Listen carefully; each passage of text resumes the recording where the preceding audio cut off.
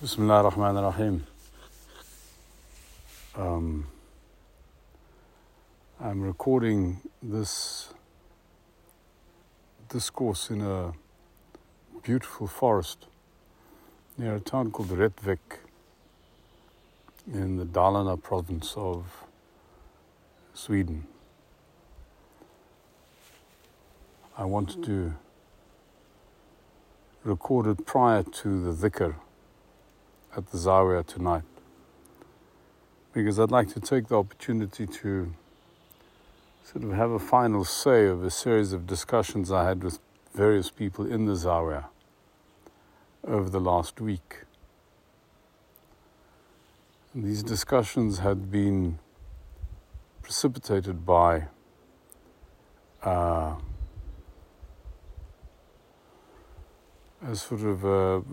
some disturbances that were based on a slide in discipline, which is not unusual. It happens frequently when I'm away for a while.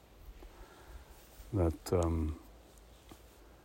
the practices start to suffer, that people are not as diligent with their salah.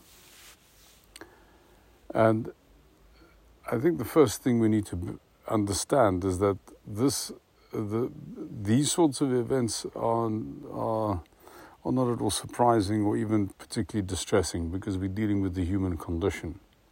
And we're dealing with the fact that all of us as human beings struggle with the distinction between doing things because we have to and doing things because we want to.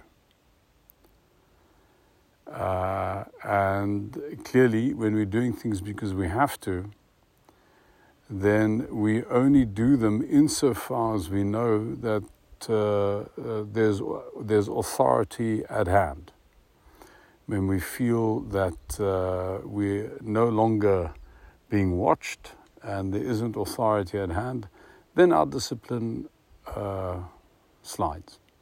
And I've often told people, and I've been sort of disappointed that people are not as diligent with the salah, for example, when I'm away, by pointing out to them that, you're not doing salah for me. You're doing salah. I mean, who are you doing salah for? I mean, why is it that it slides when I'm not around? And so I'd like to suggest that we need to go sort of examine a little bit the purpose of salah, if you like, the meaning of salah, and why, when one does salah, hopefully you get to a point where you do it for the joy of doing it. You're not doing it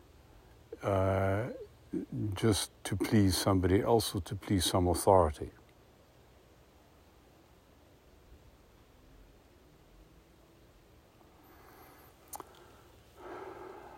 I recently was reminded of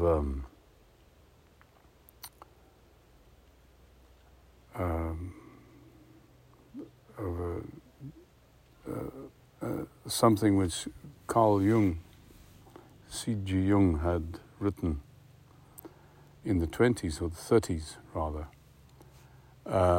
relating to a Hopi medicine man or shaman that he had met on a trip to the United States.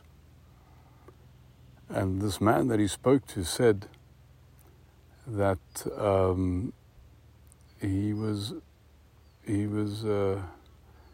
that the rituals that they engaged as the Hopi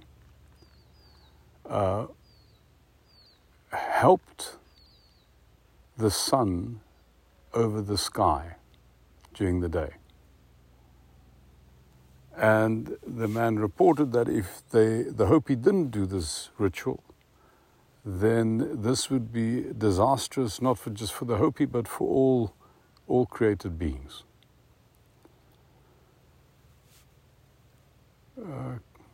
Jung pointed out that this person who he spoke to had an immense sense of gravitas and sort of happiness about him that would set him apart from a normal city-dwelling person.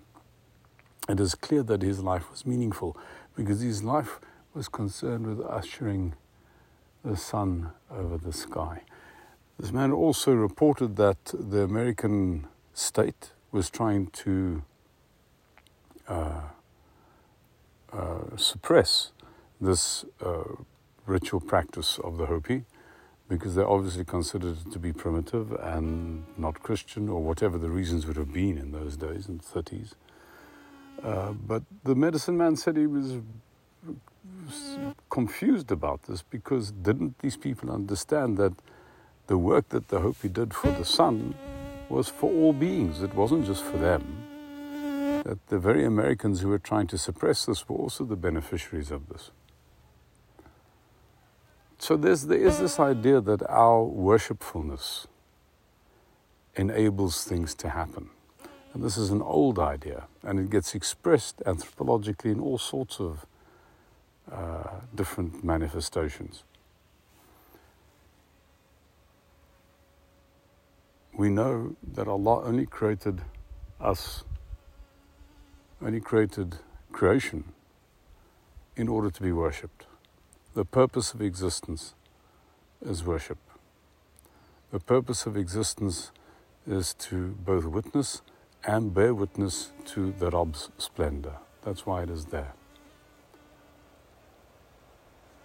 Which means that a person who is worshipful is a person who vindicates existence. As human beings, we are at the apex of this creational drama, as far as we know. So the ones who, if you like, bear the burden that not even the mountains would accept, we are the ones who vindicate existence. Our worshipfulness basically is the cause for all things having happened. And it also suggests that if our worshipfulness isn't there, then there's no reason for things to be. Then things will end. I can remember many years ago, somebody in the Marabitun, I can't remember who is it, told me this, said that the reason why things are getting extinct is because Allah is busy rolling back the scroll of creation because proper worshipfulness among human beings is dying out. Just like the Hopi shaman's view was that he helped the sun across the sky, our worshipfulness vindicates existence and keeps the whole of the creational drama alive. There would be no purpose for the creational drama if we were not being worshipful, if there weren't worshipful human beings in existence. So consider the implications of this for a moment. Every time you do a sajda, that sajda is the essence of worshipfulness. That sajda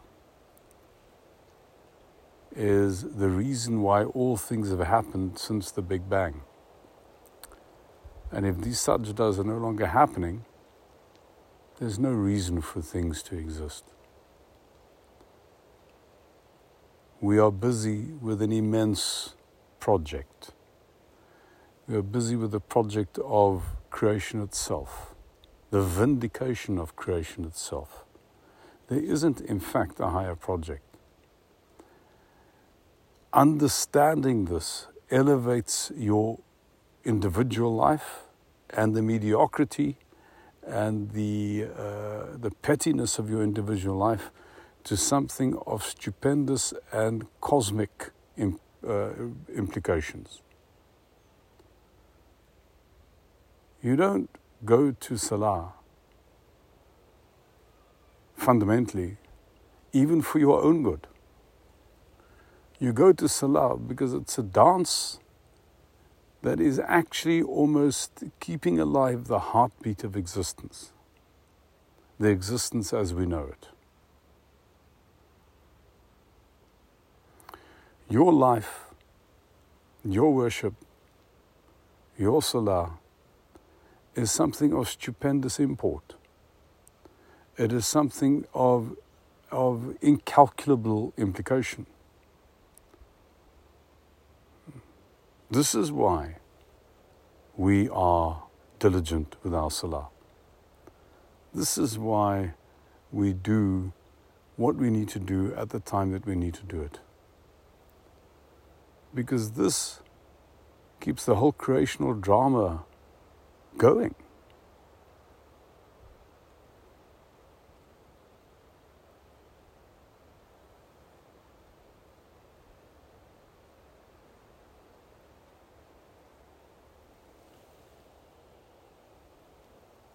You don't do your salah. Or, let me rephrase this. Doing your salah in fear of the authority in the zawiyah is selling yourself short. It's the same salah that happens outwardly. Whether you're doing it because you're compelled to do it, or whether you're doing it because you choose to do it because you know that by doing it, you're busy with a really extraordinary project. Outwardly, it's the same salah, the same bending of the knees, the same bowing, the same things happening. But the one, when you're doing it purely because you're being forced, is the meager offerings of somebody who's behaving at best like a petty trader. I'm doing this so that I can get some benefit for a room in the zawiyah, get some benefit in akhirah, whatever the benefit is. The second one is the magnificent act of a warrior who has dedicated his life to a magnificent cause which raises his life and the implication of his life to something of cosmic importance. Please choose the latter. إن الله وملائكته يصلون على النبي يا أيها الذين آمنوا صلوا عليه وسلموا تسليما اللهم صل على سيدنا محمد عبدك ورسولك نبينا وعلى آله وصحبه وسلم تسليما سبحان ربك رب العزة عما يصفون والسلام على المرسلين والحمد لله رب العالمين.